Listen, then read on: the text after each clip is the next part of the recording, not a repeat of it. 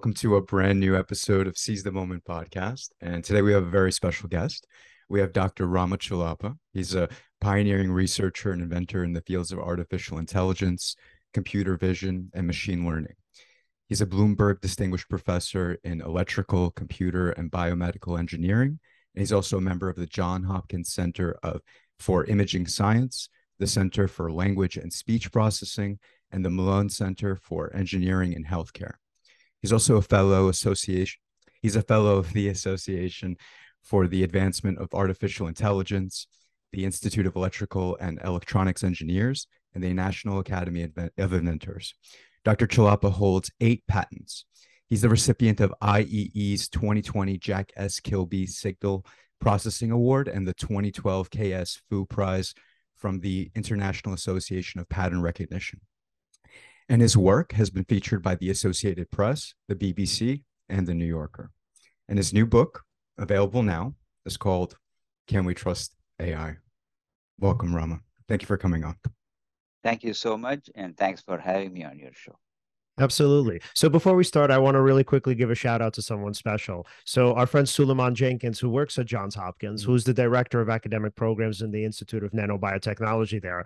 He was actually super excited when he heard that we had you on. So, I mean, you guys are obviously kind of fellow colleagues over there. So we wanted to give him a shout out. He was the author of Life is Raw, the autobiography of Napoleon. So really cool stuff. And it's interesting how it's kind of such a small world. So before we begin, I also want to start off with a quote from the book that we're about to discuss, and then obviously we're going to get into the conversation about it. So, quote unquote, computer scientists who worked on AI in the 1960s and 70s dreamed of having their programs beat a human chess champion. Finally happened in 1996. Automatically translate Russian documents or solve complex mathematical puzzles and theorems.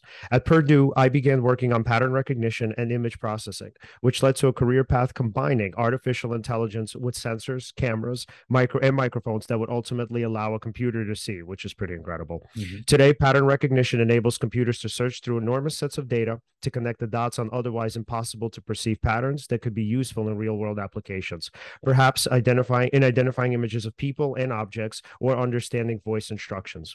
These tasks are now commonplace. Just think of Apple's Siri or Amazon's Alexa personal assistants, Google's Translate app, or even the ubiquitous automated speed cameras that capture the license plate number from a fast-moving car. During my years as an undergraduate student, these applications existed only as science fiction. So amazing. I mean, when I think about artificial intelligence, I think maybe because I'm a little bit backwards here, I just tend to think about robots. And that's, I think about like the robot in Rocky 3, which is like sort of talking to Rocky and just, kind of like a friend. And I'm like, oh, wow, holy shit. If this is as advanced as modern technology is going to get, it's pretty incredible. So that's kind of like where my mind is in terms of AI. I just literally think of the robot in Rocky 3, but it's obviously a little Or bit the Terminator. Or the Terminator, right? So I was just waiting for it to come. Right. But and it's obviously a little bit more complex than that. And sort of the way that we now see modern technology, obviously outside of the caricatures, is essentially through algorithms and the way, social media companies like, let's say, Facebook compile data. So can we begin a little bit about that? And especially when we talk about how it influences our lives and what we think about when let's say we think about AI on a daily basis and how it affects us. I think AI and robots have been there since the mid-70s. In fact, Stanford had a couple of robots built. One of them was called Shaky because it's a big one. It was kind of shaking as it moved and so forth. And the Hollywood has created all sorts of things with robots. iRobot is a great example. And I understand even earlier than that, there have been these kinds of movies. Even in the silent movie era, there have been, because it's kind of fascinating, right? It's something that's bigger than us can happen and so forth, and something more intelligent than us can happen. And what would that be? And would it be good? Would it be devastating to our civilization, the way of life, and so forth? About robots, I actually did a show with Mr. Gary Whitta. It's called Hopkins at Home. He co-wrote the script for Rogue One, the Star Wars story. Actually, yesterday it was on my TV. I've seen it a few times, but I never get tired of it. I saw it again. And so the title of our conversation was Imagination, AI, Imagination and Reality. I said, Gary, you represent imagination. I represent reality, because imagination is needed, right? Jules Verne imagined a lot of things, and it's amazing how much he imagined, and that probably motivated people. Maybe we can build something like that, right? So, so that's how robot naturally comes to mind when you talk about AI. Um, but there are so many other applications. And I'm often asked, is AI already here with us? I said there are various forms of AI, the recommender systems. Once I see a movie on Netflix, oh, it says you also may like to see all these other movies. Or once I buy a book in Amazon, for example, if you order my book in Amazon, it'll give suggestions about competing books. I hope they just say again, buy more of Rama's book. I would like that. I need to change that software a little bit. So it is there. Alexa, as you mentioned, and Siri conversations. And now big companies have built super, super big language models, right? So AI is very much there. So AI is kind of there in many applications. For example, we just finished a project where, given a picture, we can geolocate it very well.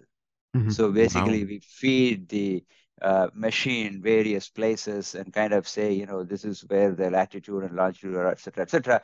When we give a fresh image, it kind of comes pretty close. Not always, but with the reasonable accuracy, right? So it is able to do that. So AI is also able to predict a few things by mining data. So I think wherever there is data, now you can assume there will be some AI. That is the big change. In the early years, we were big on domain knowledge. We will, for example, chess, there is a domain knowledge. What are the valid moves and so on. But AI is able to beat human because it can look ahead. There is an explosion of possible things, right? Next, you can do this many moves. And then on that, you can build, et cetera, and computer can see way ahead. And humans, we can probably see, I don't know, best of people can see 6 or 8 moves and so on. So it is clear in those kinds of situations, AI will be good. But more and more, we are looking into AI in medicine. And as I said, that's why I came to Hopkins. And there is a lot to be done here. So AI is kind of everywhere. So wherever there is data, you can say AI is there right now, because we have moved to data-driven AI to a large extent. We started up as a domain-driven AI. Now we are a data-driven AI. Interesting. I'm curious, actually. I mean, I have read the book, but definitely like to bring this up. How has AI helped health in the sense that, for example, maybe in relation to maybe diagnosing patients or helping doctors to maybe deal with the COVID pandemic? Yeah. No, there is a great example in my book. I discussed the work of one of my colleagues, Professor Suchi Saria, and she has used AI and machine learning to understand sepsis, and detect it. Apparently, that is sometimes hard even for doctors. And then, this is being experimented with at some hospitals and so on.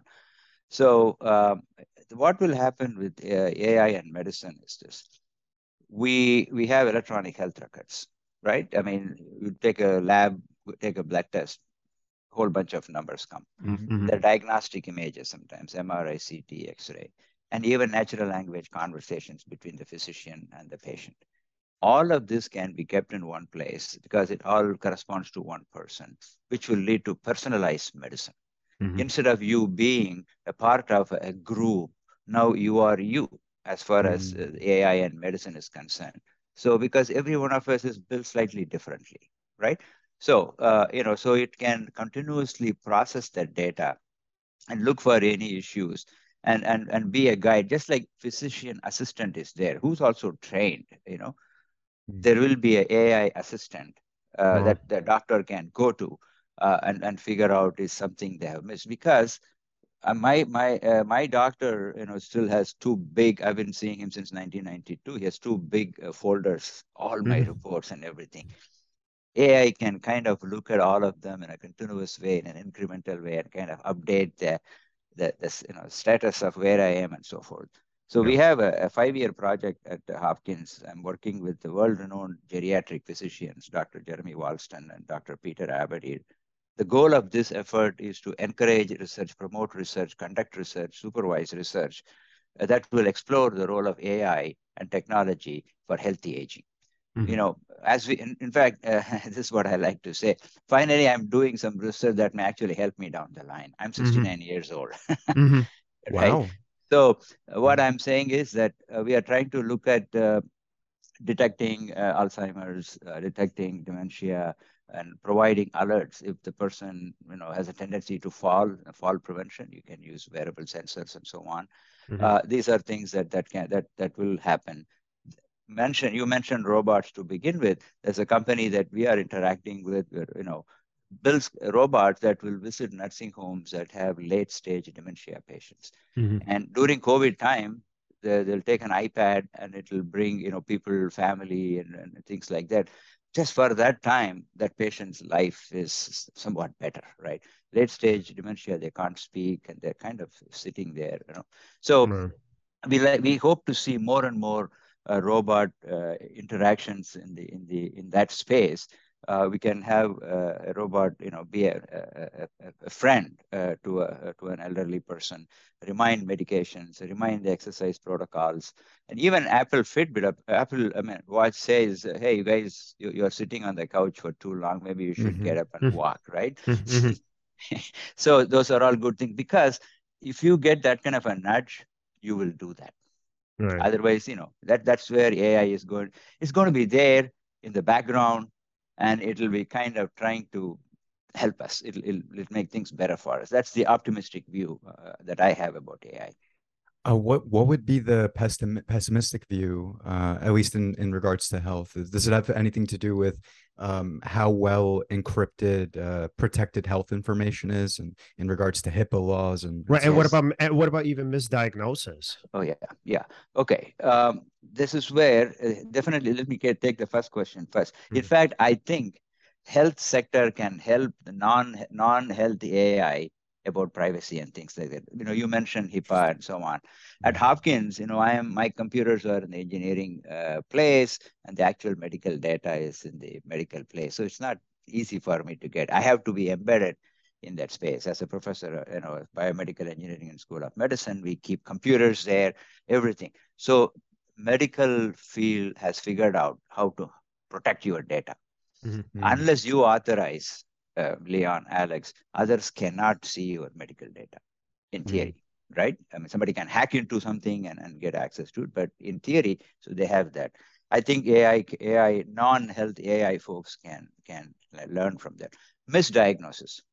Yes, we worry about it, right? So it is no longer, I think AI versus human is Hollywood stuff. For me, AI and human is the real stuff. Okay, I like to joke. I hope this doesn't offend anyone. I also like Mr. Rogers, and I used to watch Mr. Rogers' Neighborhood with my children. If you make a movie all about that, it's not going to make a lot of money. Whereas if you make a movie robot going and destroying things, you know, people would go and see it. So Hollywood, you know, man versus AI and Terminator and all that stuff. But in reality, it's going to be always AI plus human. Okay, that's how I see it.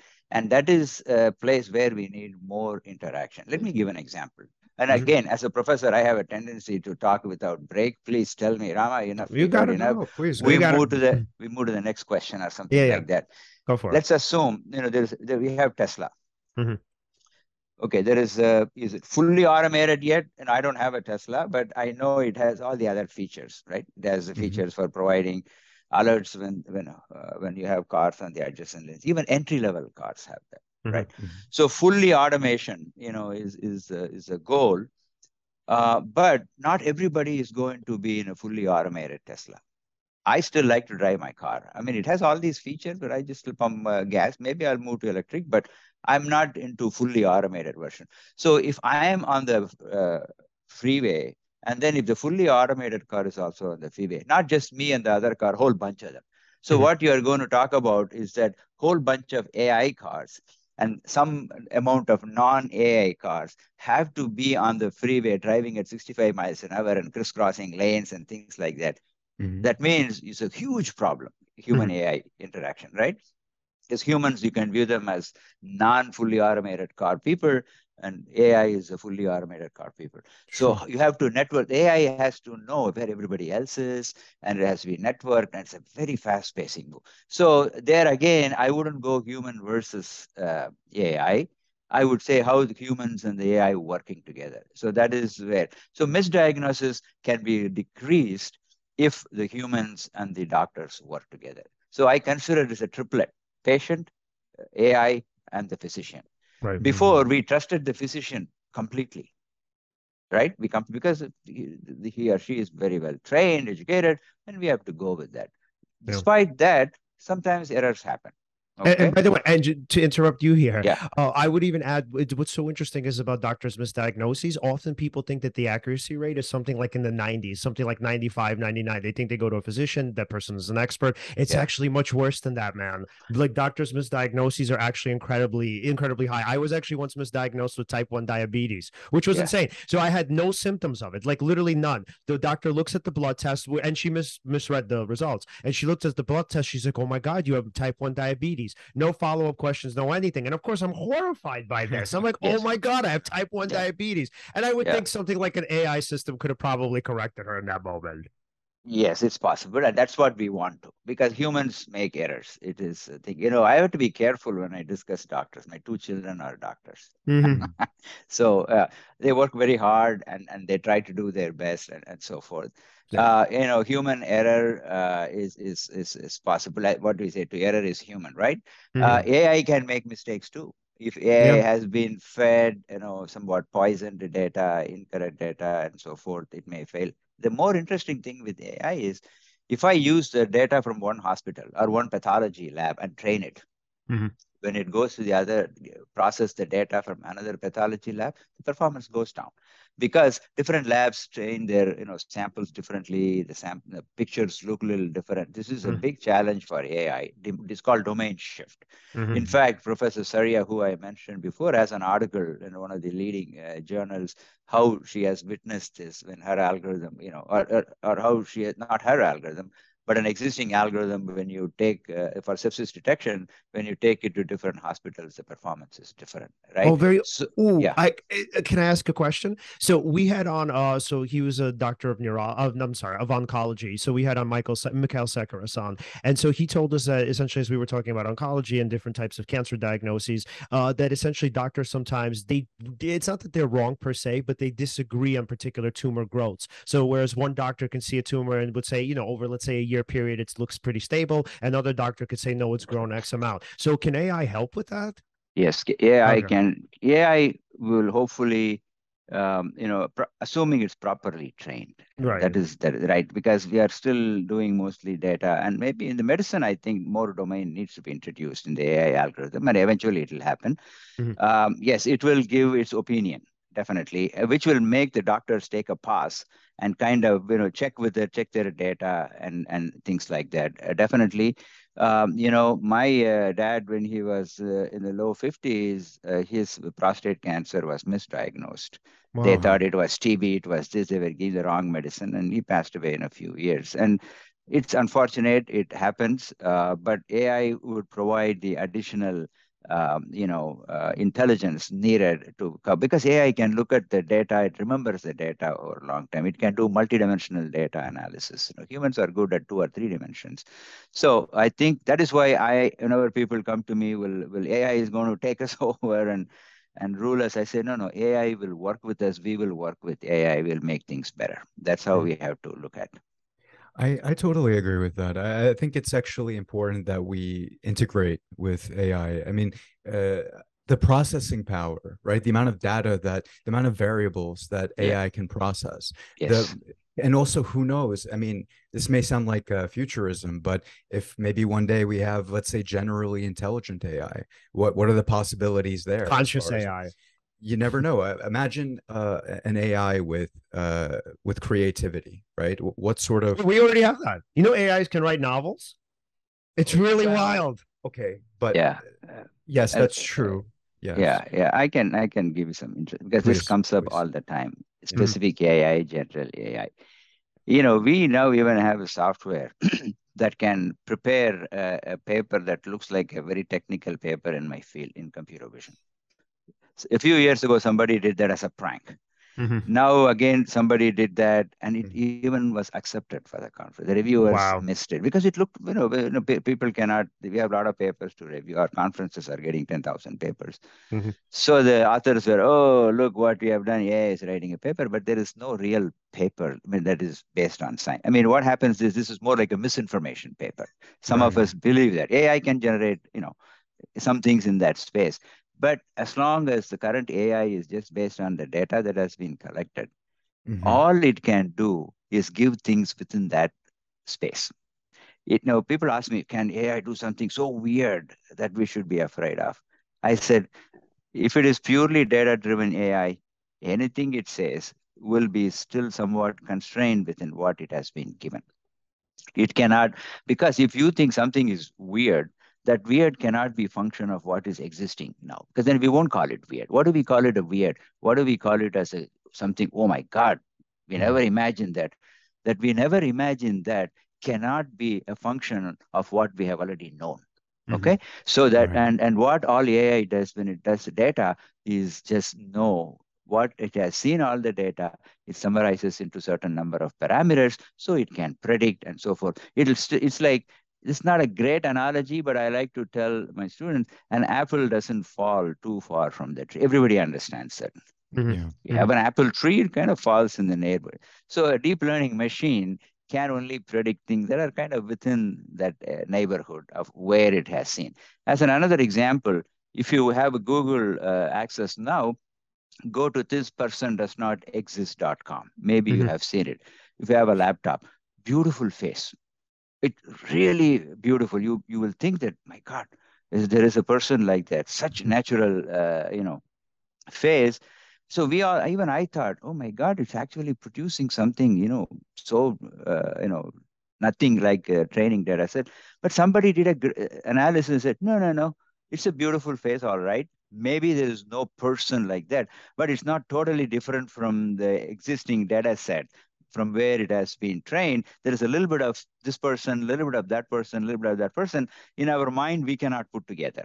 Right. Whereas, you can associate, you can kind of disassemble the new phase and say, hey, it's the epsilon of that phase, the delta of this phase, et cetera, et cetera. So what I'm saying is, although the new phase, there may not be a person like that, but that still is in the same neighborhood as the phases that it has been trained on. That's why I tell people, don't worry about AI going crazy, at least as it is being done now, okay? So that is but let's worry about how to make AI better. It has challenges, like I told you, the domain shift, or somebody can hack into it because it's still a software. People hack your cell phones, people hack our computers. So somebody can hack our AI systems and make the Tesla go left if you want it to go right. It's possible. But so those are things we should be concerned about. With AI is not at a place where it's going to do something really weird. Actually, sorry, in regards to the domain shifts, how far away do you think we are from perhaps being able to, I don't know, develop AI to the point where it can integrate these different domains and come up with some sort of something approaching an accurate, maybe emergent? Yeah. I think, we have known this problem from the 50s, 60s when we do pattern recognition, because pattern recognition was also using data. And then we had to make sure if it looks at data that it has not seen before, it does not fall apart. For example, Alexa, right? They train it. They send it to your home. They've not heard you speak before and so forth, but still it has to work. But slowly they can also fine tune to your voice and your style of speaking and so forth. So we are still working on it. Domain adaptation, about 12, 15 years been an active area, and it is seen as an important area. And we are providing methods for managing the shift. So for example, if you give me data from 2 pathology labs, then I can kind of say, these guys' data is slightly different. I need to tell the network how to manage that difference and then still learn well, so it works on both data sets. So this is what we call as reducing the domain shift.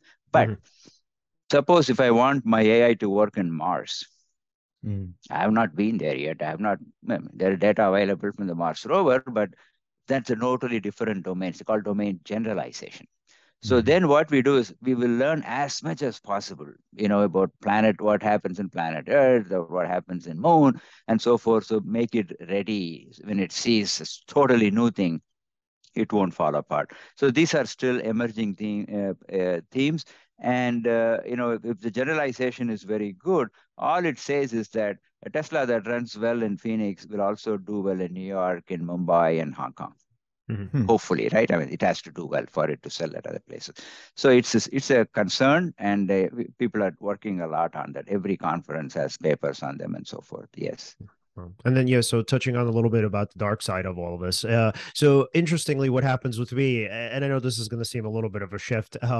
So as a psychotherapist, which, for our listeners, which is what I do for a living, I often get people who don't really want to interact with me because I think I know more about them than they would want me to know. So the thinking is that as long as they meet me and they give me a few data points, they think that, like, oh, I'm going to be able to sort of peek into their minds. So this happens a lot on dates or before I even go on dates, where women will say something, well, I don't want to tell you that because I feel like you're going to analyze me, even though, I mean, yes, I am, but it's not the biggest deal in the world. So what's interesting about that is that I'm just a human. I have very little data. So I don't have a million sort of pieces or data points to go off of. But then when you have something like AI, which, so, I'm already frightening in this kind of respect. But then you have something like AI, and I think we're all sort of terrified about something like Facebook knowing us like too well, even in some ways better than we know ourselves. And there have been these stories where essentially you go on social media, whether Facebook, Twitter, or whatever, and you get some sort of recommendation, and you think to yourself, like, wait, how did they know that I would want something like that? And you kind of look at it and you're like, wait, actually, I kind of do like this. That's an interesting recommendation. So that's kind of scary that in some ways that, again, I'm just a person, and then people don't want me to know them better than they kind of know themselves. And can you imagine, and I'm sure you obviously can, but, for kind of people out there, can you imagine what it's like having an actual system knowing you better than you know yourself? And even a system, even in some ways, very spooky, being able to predict your behavior or being able to predict what you like based on very limited data. So can we talk a little bit about that? Yeah. I mean, it's a very, very good question. I mentioned, Gary Witta, who I did this talk with, and he says, Rama, I was just casually discussing buying mattresses in my house. Next time I log into my machine, I'm getting all these advertisements from various mattresses. I've had something like that too. Yeah, right. I've had something like that too. Yeah, I think what is happening now, we have to be savvy. Give a simple example. When I go to my supermarket, I give my phone number. It's called bonus savings.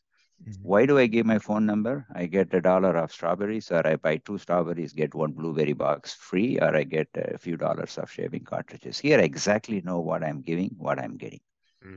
But in many other cases, we don't know. We know what we give, but we don't know how it can be, propagated everywhere, right? A few years ago, every time I went to the parking lot at 5 p.m., it will say, oh, time to home is 42 minutes. I said, hey, machine, why do you think? Because that's what I do. I don't go to bars. I don't go to pizza places. I leave home, and I leave work. I go home. So it's a very predictable thing, right? So AI will do these sorts of things, but we have to be careful what we want to share. That's the important thing. If you are a doctor, therapist, like you say, I have to trust you, and I have to tell you everything, because then you may be able to help me. Right. If I don't tell you something, then you are connecting dots based on your experience and so forth, and that's not the perfect thing. So trustworthy. That's why we have the title trust. So I have to trust you that you are helping me. So I have to be upfront with you, right? Then only you can give me good advice to make me better, to mend me in some ways. Yep. So with these big social platforms, it's all in fine print. Even when you do Google, Gmail, when you do Facebook and so forth, or Twitter, or TikTok and so forth, I mean, you have to assume anything that you give them is probably there everywhere. You have to assume, despite, the best that companies can do. Apple now did something recently, right? They said they won't let some social platforms track, what you do with Apple iPhone. Apple will actually ask you, iPhone, do you want the tracker thing or not? You say no, then Facebook won't know what you are ordering from Apple iPhone and things like that. So we do have these kinds of checks and balances. I think it's getting better because people are more conscious now. As you say, you're suddenly shocked that it is saying, oh, you are going to like this because you did that. That's a recommender system. I mean, Netflix does it to you all the time. Sometimes it's useful to you because you may not know that movie and it may be a fun movie to watch. Then you may thank it. But the question whether somebody else should be there to kind of make a guess about you based on what you have given, that's what prediction systems do. If all prediction systems from statistics, you have the output as a function of a lot of inputs, and then you find a relationship, and then you give the new inputs, it will tell you what the output is. So AI deep learning is basically a hierarchical nonlinear regression model. So it can capture the information that it has been given and try to make predictions. It may be right sometimes, it may not always be right. I think it cannot make strict behavior, I mean, very accurate behavior. These are all guesses. Let me ask you, suppose it makes a wrong prediction, you're going to just shrug your shoulders and say, it's a stupid machine and walk away. But in real situations like you are dealing with your people, it's real. So I always tell them that trust is very important. So if you trust the AI you are working with, then it's not going to do any harm. But if you're not sure of it, then you should be careful what you tell. It's just we have to be savvy now. Well, Go ahead. Yeah, and then something that we consistently talk about is essentially echo chambers online, where you have AI kind of like feeding you information that you're most likely or you're prone to sort of look at or search through. So we had Chris Boutte on from the Rewired Soul podcast, and he essentially spoke about going on YouTube and looking at like counter videos, like right wing sort of whatever I would call it propaganda, but let's say right wing pundits and kind of podcasts or whatever. And as he's going through YouTube and he's looking through all these videos, all of a sudden now he gets like Russell Brand recommendations, he gets Ben Shapiro recommendations. So all of a sudden his feed just turns into something other than what it was, which doesn't really make much sense, because if we're thinking about polarization and how awful it's been, I'm wondering how it's been the case for whatever it's 5-10 years at this point, how it's been the case that essentially all we're getting fed is exactly what we're looking for, because that kind of feeds into confirmation bias. Yes. So what could we do to combat some of that? But Alex Leon, this is not new. You should read a book called The Founding Brothers or something like that. William Safire wrote decades ago. He was covering the period John Adams and Thomas Jefferson and so on. They were providing false information about many competing. There have been nasty presidential campaigns before, right? But they were all from the press. This is a few sheets of pages and so on. It didn't have the speed. It didn't have the broad connectivity that we have now, right? If you put something weird on the Facebook, or immediately it gets multiplied, propagated likes, and this and this and that. So it's a human thing. I think what I like to say is, should we blame AI? AI is a technology, and humans, unfortunately, we are pretty good at taking a good technology and using it for bad purposes. So what happens here is that, people have certain kinds of feelings about some issues, and they want to, keep emphasizing that. That's why we have this group of people who just watch CNN, and a group of people watch MSNBC, and some watch Fox, and we are all in our thing. And what AI, it's not really AI, it's the fact that we have a fast network, we have a fast platform, computing things, and which can, imagine in the example I mentioned in the earlier campaign, somehow if they can print everything just like that and throw 1 billion sheets of those things all across the country, misinformation would have also spread much faster. So it's not. I feel like AI is getting blamed for what humans are doing in some sense, because we are also part of it, right? We should be smart enough, educated, and see, not trust everything that is put in front of us. Do a verification, and then sometimes ask our own beliefs. We are capable of self-examination. We are capable of self-examination. We can also ask, gee, am I doing this right? Or should I reset? Should I pull back? So all those things, if we do, then this misinformation stuff will kind of go.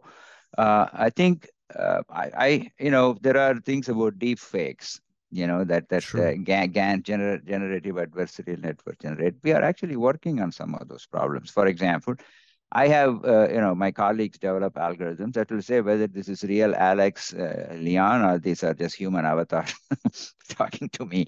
Whether it is a face is generated by a GAN or it's a real face. There are algorithms. There are a program from DARPA, Defense Advanced Research Project Agency, called Semantic Forensics, Semaphore, where we look for inconsistencies between text and the accompanied image, like Twitter feeds and so forth. Like the example we give, we have children with balloons, ice creams, and moms, and so on. The picture, the post says a violent crowd is in front of Capitol Hill and this thing. So that is not right. Some of these are easily seen, but attacks are subtle. They're getting subtle, more and more subtle, and algorithms are delaying now. So, I think this is another challenge we have in the adversarial attack thing, how to do misinformation.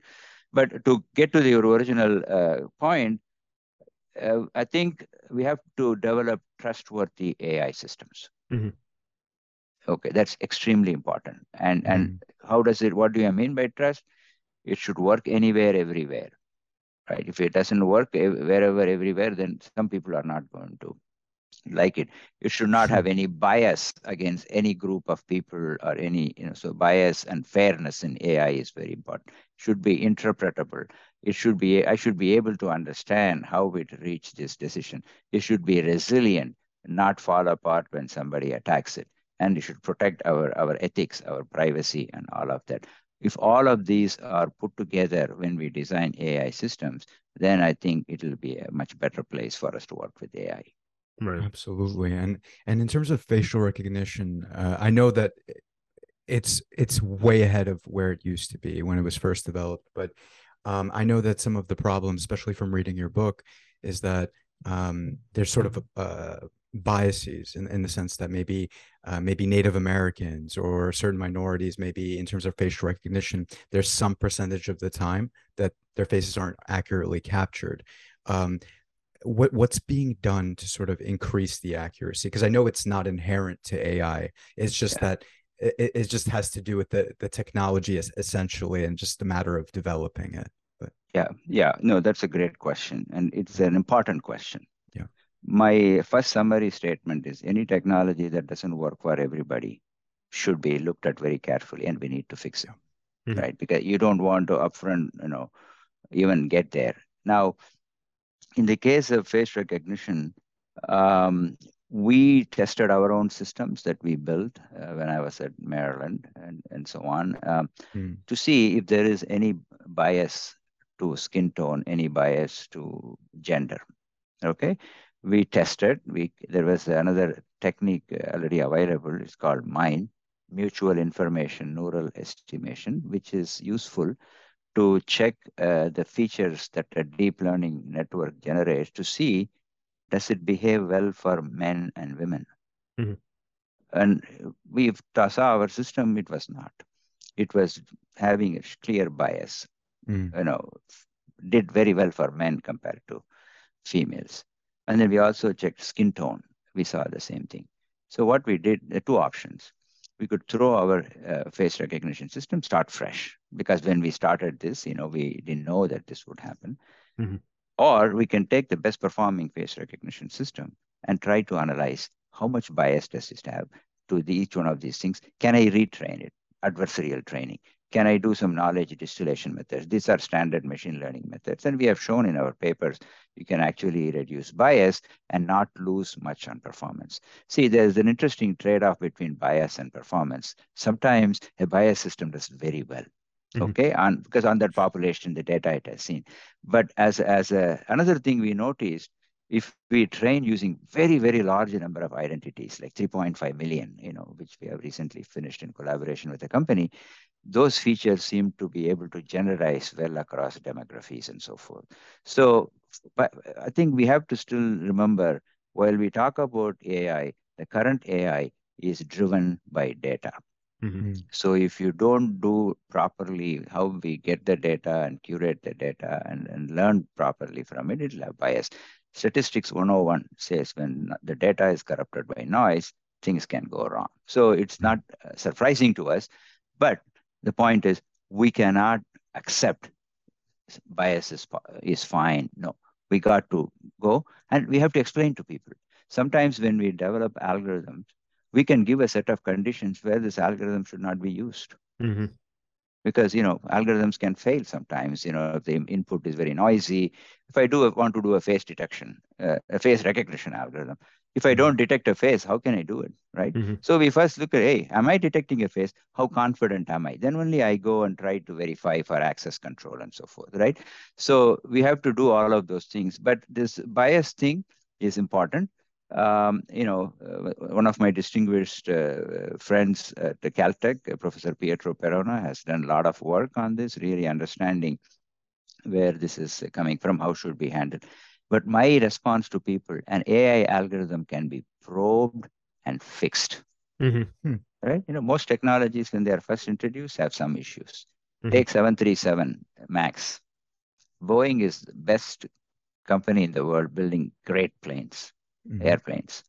But something was not right with 737 MAX. We had some crashes. It was taken off the FAA schedules. They fixed it. I just flew in one 2 weeks ago. I was not worried.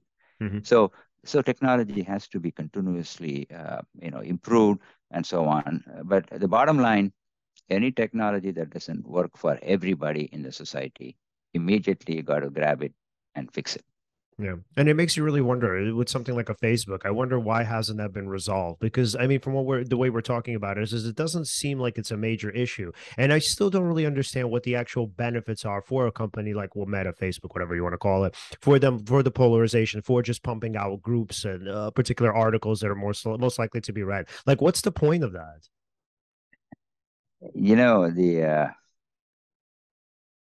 I think their business model is to have more people stay with them. Whatever makes, but I mean, I'm not taking sides versus people and these social platforms. We as human beings, we can evaluate these things. We don't have to respond to things that agitate. We have control over that, right? Despite whatever our political leanings are, there are certain fundamental truths in democracy, and we will accept that. Everybody has to accept that. Then there's an issue. So I'm not punting the question. We see the impact of these things in our democracy. I'm grateful I was born and raised in a democratic country till age 23. And I'm grateful I'm living in a democratic country and so till my last breath. And that's a beautiful thing, but it is challenged. But we have to take control of it. We cannot blame, I don't think, we can blame social media, and I accept that because they provide a means. As I said, what could not happen in 1790, whatever, that the period that William Safire handled in the book, because they were all spreading bad information about each other through printed media. And, maybe at that time, we didn't even have Louisiana in our union, I think, right? There were only probably 13 East Coast thing. So it didn't spread as fast. Now it's spreading faster. But the human nature for doing these sorts of things has been there forever. So if we care enough about our country, our democracy, then we have to be careful about what information we digest and what we are willing to, promote and so on. So responsibility rests with us, as well as with the social media platforms. And they are coming under scrutiny. I think there is this 230 thing that is constantly mentioned, right? Whether some action should be taken. If somebody writes nasty stuff on that, should we put the social media platforms as responsible for it, how much it is, and so forth. Again, this gets into the free speech issue. It's a complex issue. But to answer your question, social media likes to have me on their platform. As I have Facebook account, no Twitter, no TikTok. I want to just understand what that is. So years ago, I became a member. I asked my son, can I be your friend? He said, yeah, sure. And then I asked my daughter, can I be your friend? She said, absolutely not. And then my son said, be careful what you post on Facebook. Once in a while, you may say like, or put a picture of something nice, but don't say anything other than that, So I follow that religiously. Once somebody mentioned something about their student defending a thesis, and just as a reaction, I said, I think this was done in 1980 or something similar, because that's what we kind of do, right? If you have seen professors, my son got so upset. The way you should not have said that, because that professor was appreciating his students' work and you kind of threw cold water. I said, no, I just said, something like this has been done before, so they can take a look at it and make their thing better. So you see, even a simple thing like that, a kind of reaction, right? So if we are all in our own corners and want to believe what we have is the right thing to do, yeah, social media platforms are making it run faster, enabling, and so forth. But we have a choice. We have control over it. So let's exercise that control, that judgment. So this won't be, more dangerous than it has to be. Right. I agree. Honestly, I mean, we've definitely discussed this on the show before, but of course, those companies are going to maximize, or us, or I should say, optimize for time on site, right? Things that are just going to feed those dopaminergic urges, keep you there on the site, and this is an interest to them and their shareholders, and of course, but at the same time, I agree with you. The responsibility falls on us to use our critical thinking to understand that there's nuance. It's not black and white. If you hear just one aspect of a particular story or one particular perspective, you shouldn't just take that immediately. Maybe look at what the other side is, try to maybe integrate it. Maybe there's a third option, a fourth option, 10 options more, and integrate all of that and then come up with some sort of an answer as opposed to just, taking what's given to you immediately. Yeah. Not to be funny, but what if we all decide, entire country for 3 months, all we will respond in social platform only if they play Star Spangled Banner and America the Beautiful. Suppose if the moment you don't play it, I'm going to check out. Suppose if all of us, 320 million people, tell Twitter and TikTok and Facebook and whichever platform, those are the only things I want to listen to. If you don't have it, I'm checking out. You know what? Their model will start playing those songs 24/7. Yeah. So what do you do? So basically, we are feeding it and it's feeding us back. So I mean, I also think what you're saying is that responsibility is shared, that it's on us, but it's also on these companies too. Yes. I think they kind of know because the 230 comes all the time mentioned and so on. They're nervous about that. So I think they do have people. In fact, I've heard that in some elections in other foreign countries, they were very able to quickly go and remove the false information and things like that.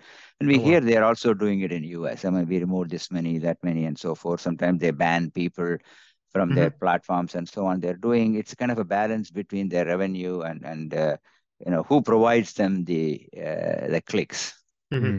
So let's try this radical idea of checking into Facebook only when they play these songs and see what happens. Maybe Facebook will just play them all the time.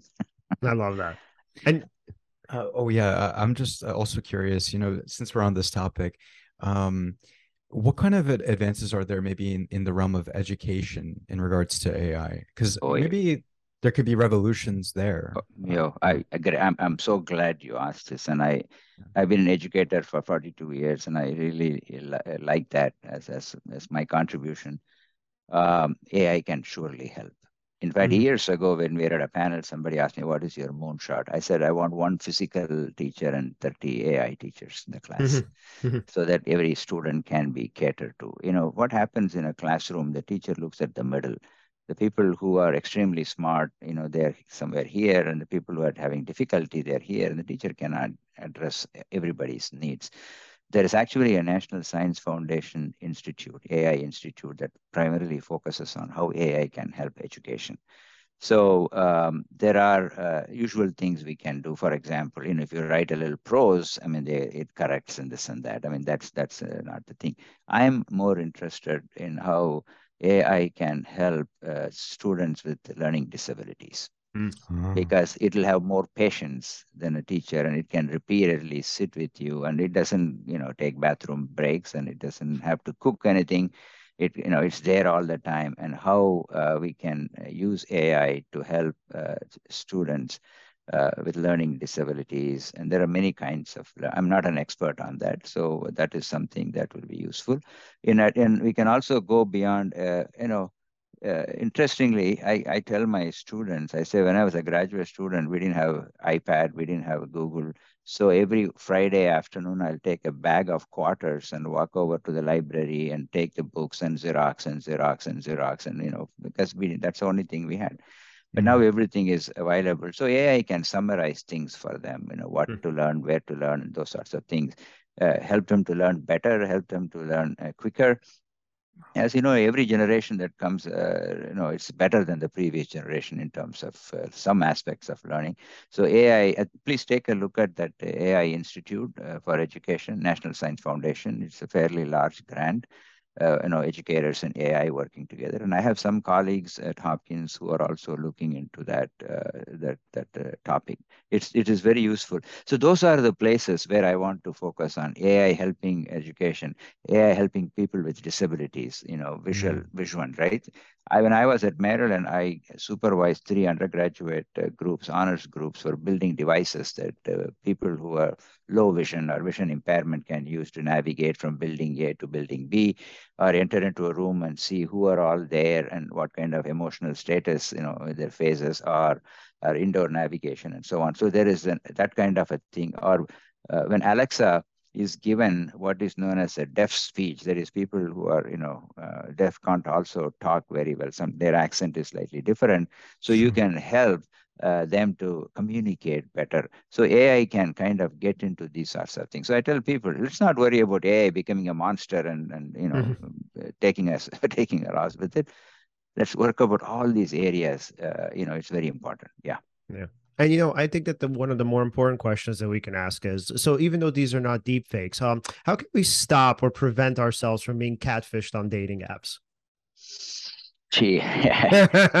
I think we have to educate our children.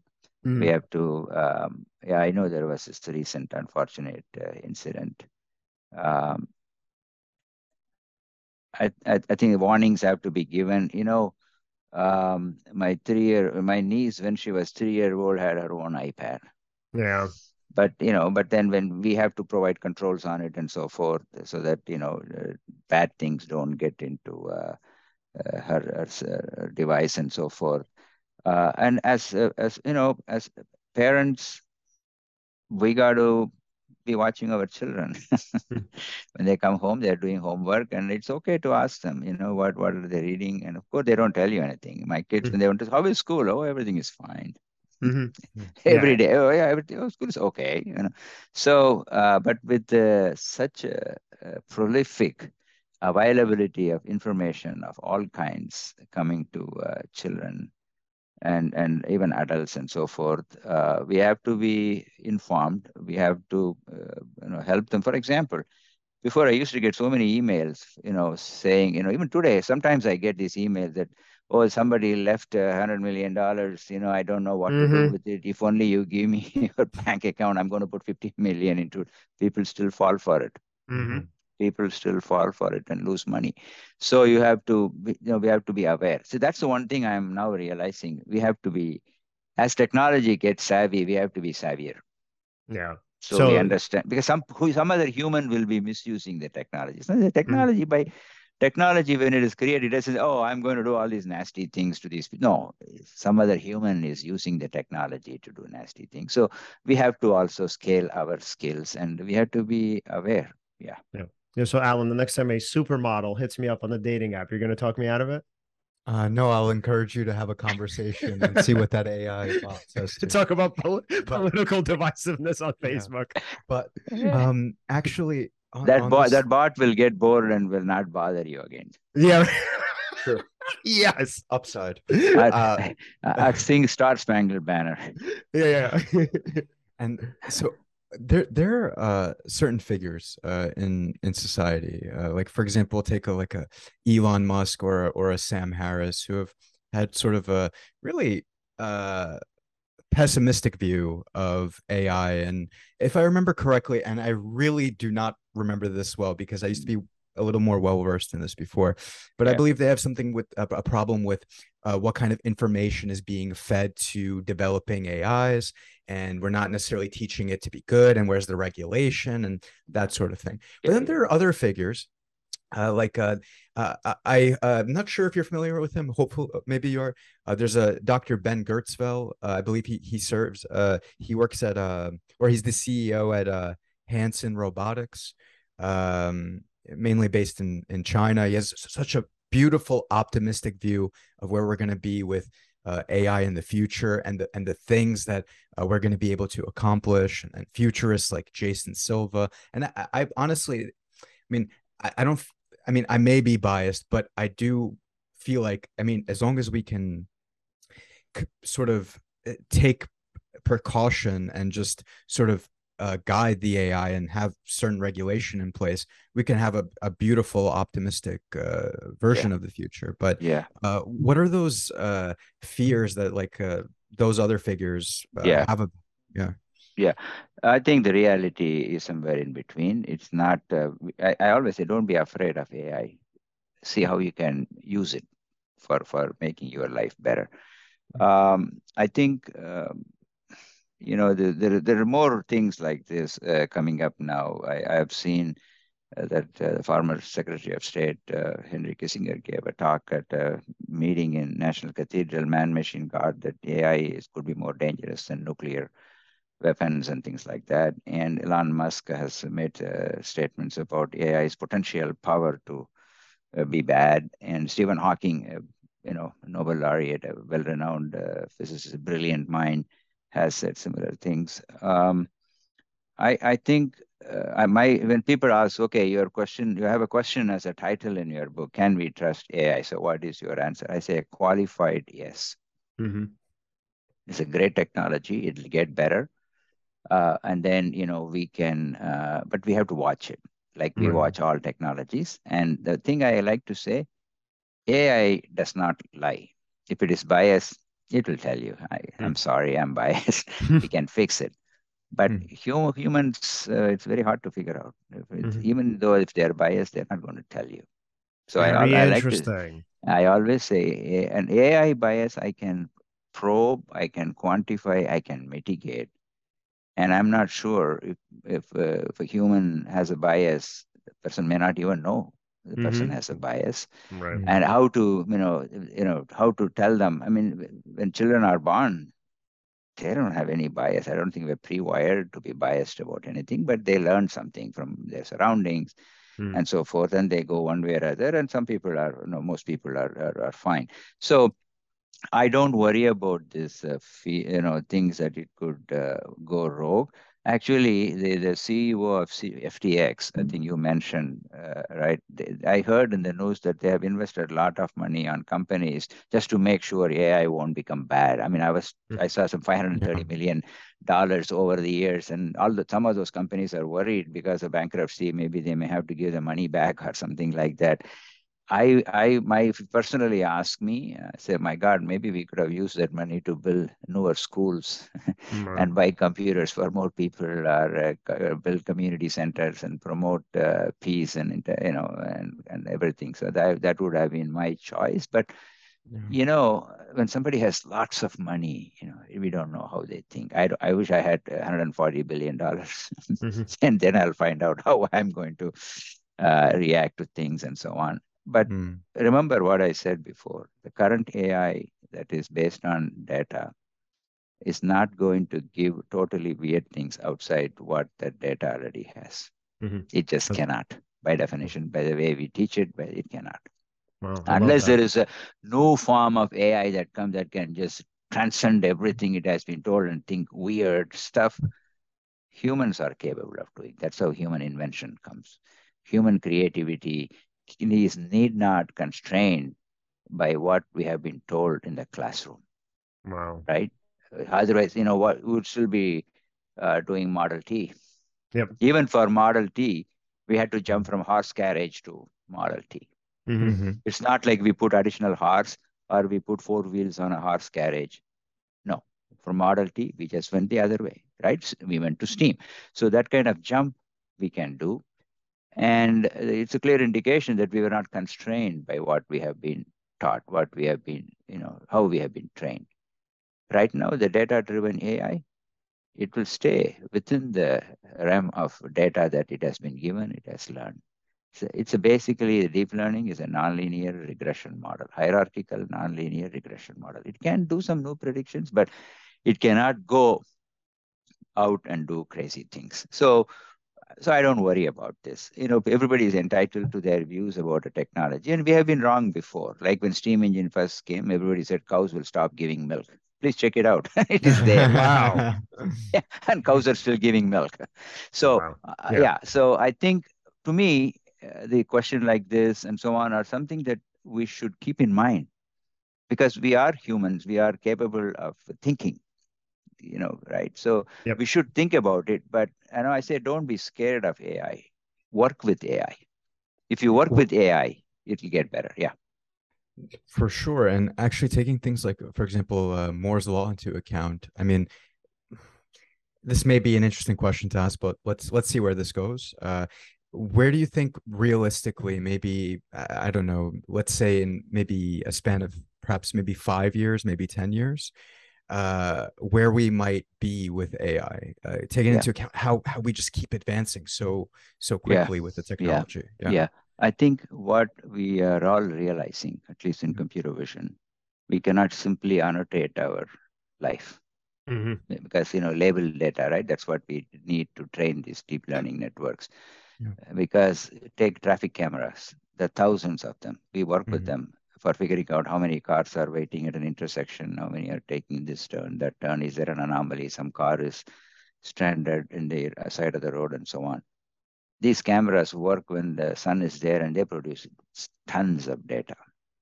So I can't go and annotate every one of them. I get a little bit of data and I hope it all works there. So where AI is going now is what we call a self-supervised learning. Can we learn from data, large amount of data, without getting that information, the mapping information? This is Rama and this is his face. Without that, I just give a lot of faces and faces and faces, and then somehow it learns what a face should be. There's actually a very classical method, which is unsupervised method known as principal component analysis. Which has been there from 1932. And one of my friends, a distinguished scientist at MIT, made it a workable system in the early 90s, eigenfaces and so on. It doesn't require labels. Once it understands what a face representation is, you can give your face, Alex, and then some other, face taken at some other time, it will, produce features and then it will match and so forth. So it will be doing. So self-supervised learning.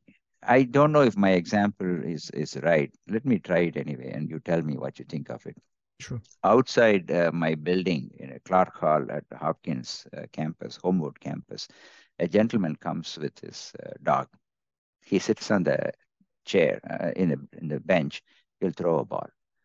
The dog, before it wants to fetch the ball, it kind of takes a side look and see if he's really throwing.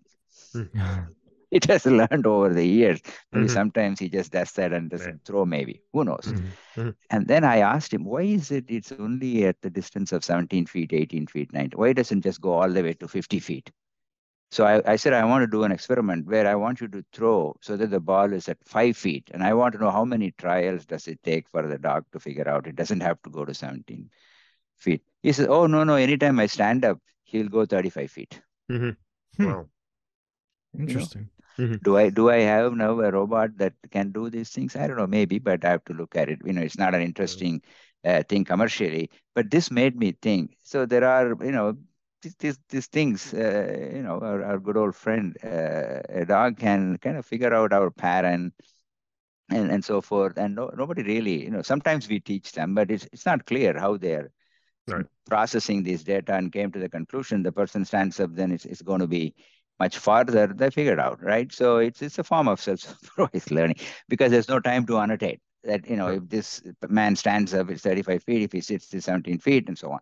Anyway, yeah, I mean, this example I kind of like to give as an example of self-supervised learning, but data is coming like a deluge, and we don't have time to annotate all of them. So we can train using some annotated data, and then we have to let loose. So that's where it's going to be effective. Sometimes, so the question here is how much annotation you have and how much the big one is. It could be 10, 90, 20, 80, whatever. It can happen, but self-supervised learning is the one that is going to be useful. In medicine, we don't have a lot of data. Data collection is becoming, for some specific diseases, is difficult. So how to learn from small data. So the title of the talk I recently gave is, how to learn on your own and with less data. Okay. So as you put more domain expertise, maybe we can rely less and less on data and so forth. And then and also the other thing that is happening is synthetic data. It's purely artificial data. I can just generate faces, using computer models. Can I use them to train my system? There's no privacy issue because I'm not taking, Alex's face or Leon's face, and I'm just, taking a synthetic face. Sure. So it's becoming more and more prevalent, how to use synthetic data as a data augmentation to teach AI system and so forth. So these are, I think, the things that will happen. I think more and more deployable systems with AI we can see across the sectors. Health, FDA has already approved close to 120 things depending on AI for various situations.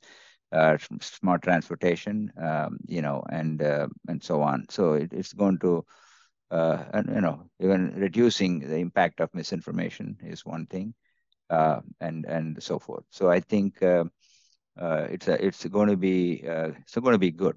AI, it's going to be good. I don't worry about fact that it's going to become bizarre. So I'm also curious if we'll ever have it in our bodies, in the sense that maybe not just like nano machines, let's say, in our bodies, like monitoring our health. And I don't know, this might be too sci-fi, maybe too much, but it would be interesting.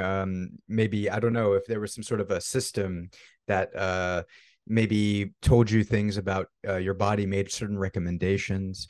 Even in fact, when maybe if you were given a certain piece of information, it can either fact check it or maybe advise, no, wait, maybe check out this other article. By the way, man, just FYI, now you're getting into Elizabeth Holmes territory, because that's what she wanted to do. She wanted to have like this chip that people carried with them, and essentially it like diagnosed them. It gave them health recommendations. What is that? The Theranos, yeah. But it was a little bit different. But this is a different. I don't even know if she patented, but this was a different technology where it was literally like it wasn't Velcro. It was like some sort of pad that you placed on your arm, and this pad essentially carried all of your data, and it gave you early diagnostics. That's purportedly, right? And so the idea was it would inject different medications into you when you needed them, right? So this is, I mean, at this point, at least stuff of complete sci-fi here. I think type 2 diabetes people have an insulin pump. Right.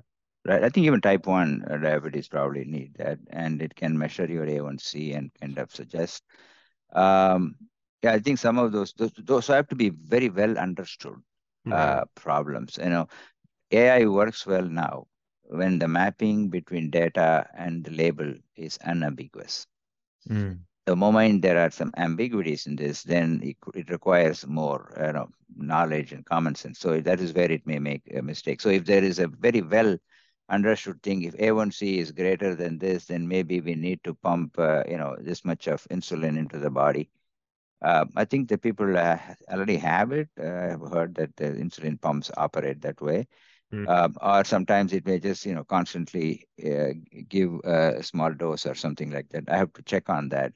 So I mean, those things are possible. I think Apple Watch gives you a few things like that, and the Fitbit and so on. I don't know how much of AI is in those things, but we can expect to see more and more. For example, for senior citizens, fall prevention alerts, that are useful. And you can do it by looking at their gait, their posture, walking pose, and all that stuff. So those things are possible. But remember, all of these have to be cleared by FDA. Right? If you do anything to the person, you can't just put a little chip inside.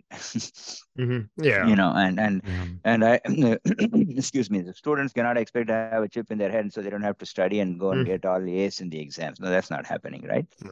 So I think selective things will happen like that. And again, this will be a way to improve. But what I feel is that years ago, when I had a high school kid, I told one of the kids to use deep learning to figure out the calories based on the food they have. So he went and took pictures of all these McDonald's things, French fries, Coke, and various Big Macs, take a picture, and he will automatically determine this is a large fry, this is a large Coke, this is a Big Mac.